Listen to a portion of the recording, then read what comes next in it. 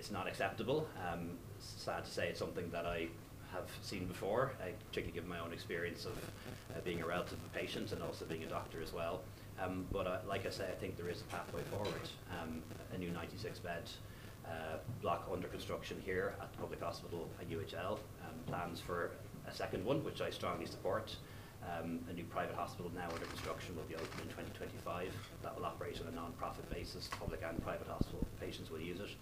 And then the opportunity to develop a medical centre at Barrington's once the bonds moves out of Barrington's, and our plans to essentially upgrade Nenagh and Ennis, not to full service emergency departments.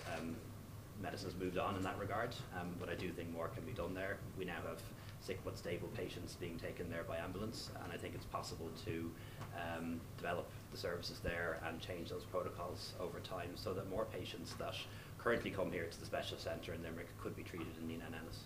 So Taoiseach, you're ruling out an upgrade of Ennis and Nenagh to Model 3 hospitals with emergency departments? Yeah, that's definitely not the plan. You know, when I talk to the doctors and the emergency doctors, and they're the ones who we take our advice from when it comes to these matters, what they say to me is we've too many emergency departments in Ireland, not too few. Now, an emergency department in Ireland hasn't been closed for 10 years, and that's happened for a reason, because of the difficult experience that's happened in Drogheda and Limerick and other places where emergency departments were downgraded. Much better situation now in Drogheda, not there yet by any means in Limerick. But the bottom line is this: 20 years ago, when I would have been studying medicine as a doctor, there wasn't an awful lot you could do for people. If they had a heart attack, if they had a stroke, you took them to the local hospital and you kept them comfortable. If they experienced major trauma, there's a good chance they'd probably die. Things have changed. We can now stop a heart attack in its tracks and save heart muscle and discharge people in 3 or 4 days. We can stop a stroke while it's happening, and people who would have been paralysed survive. And we can also, but the point is, you can't do that in every hospital or in every county, and that's why we need specialist centres like the emergency department here in Limerick, and it is the right model. The problem is the capacity here is inadequate, and also the problem is there are patients who could be seen in Ennis and Nenagh and elsewhere and John's that are coming here, and that's why I foresee those hospitals being upgraded. I'd like to see them being developed in Ennis and Nenagh as urgent care centres, but a full service emergency department where every disease can be treated, every emergency gets the best care possible. That is impossible, actually, and the trend in terms of medicine and healthcare in Ireland and around the world is in the other direction. Was it fair to say you've done nothing to alleviate those concerns that the people at the Midwest feel they've been left behind by this government? Yeah, I don't think that's a fair analysis.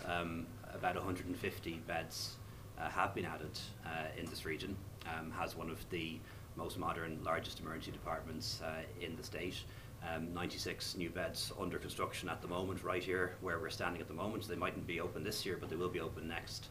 Another 150 bed not-for-profit hospital opening the year after that, and the potential then to keep Barrington's in healthcare use as well. So I think a fair analysis is not just to take any 12-month period, look at the amount of investment that's happened in recent years, and has been considerable. It isn't enough. There is more coming, and that's what I was here to confirm and here to talk about. The INMO this afternoon has said they want to see a fully costed workforce plan for next winter, otherwise they may consider balloting for industrial action. Will that workforce plan be provided, and can you understand why nurses and midwives, particularly here in this hospital, coming into difficult conditions day after day, would feel very let down and abandoned at times? I suppose I can't comment on the workforce plan. I'd have to ask Minister Donnelly about that and where it stands, and Bernard Gloucester takes over as head of the HSE. But of course I can understand. I've worked in hospital medicine, I've worked as a general practitioner, a lot of my family and friends work in healthcare, still do, and I understand the pressures that people are under when they come to work in crowded conditions. I understand the frustration and the sense of guilt you feel when you don't feel that you're giving your patients the quality of care that you'd like to give them or they deserve. So I absolutely understand that. And what I'd say to any interest group, to any union, any representative body, we're keen to work with you as a government. When I was Minister for Health, not all that long ago, the budget for health was 14 billion. It's 22 now. A huge increase in resources. We have 6,000 more doctors and nurses working in our health service than we had 3 years ago, despite the challenges that we face when it comes to recruitment and retention when we're competing with health services all over the world. We have 1,000 more beds in the system than we had the day COVID arrived in Ireland. So huge investment, more to come, and I want us to work together to make sure that that results in what's important. That's Longicare vision, affordable healthcare for patients, timely access and good outcomes.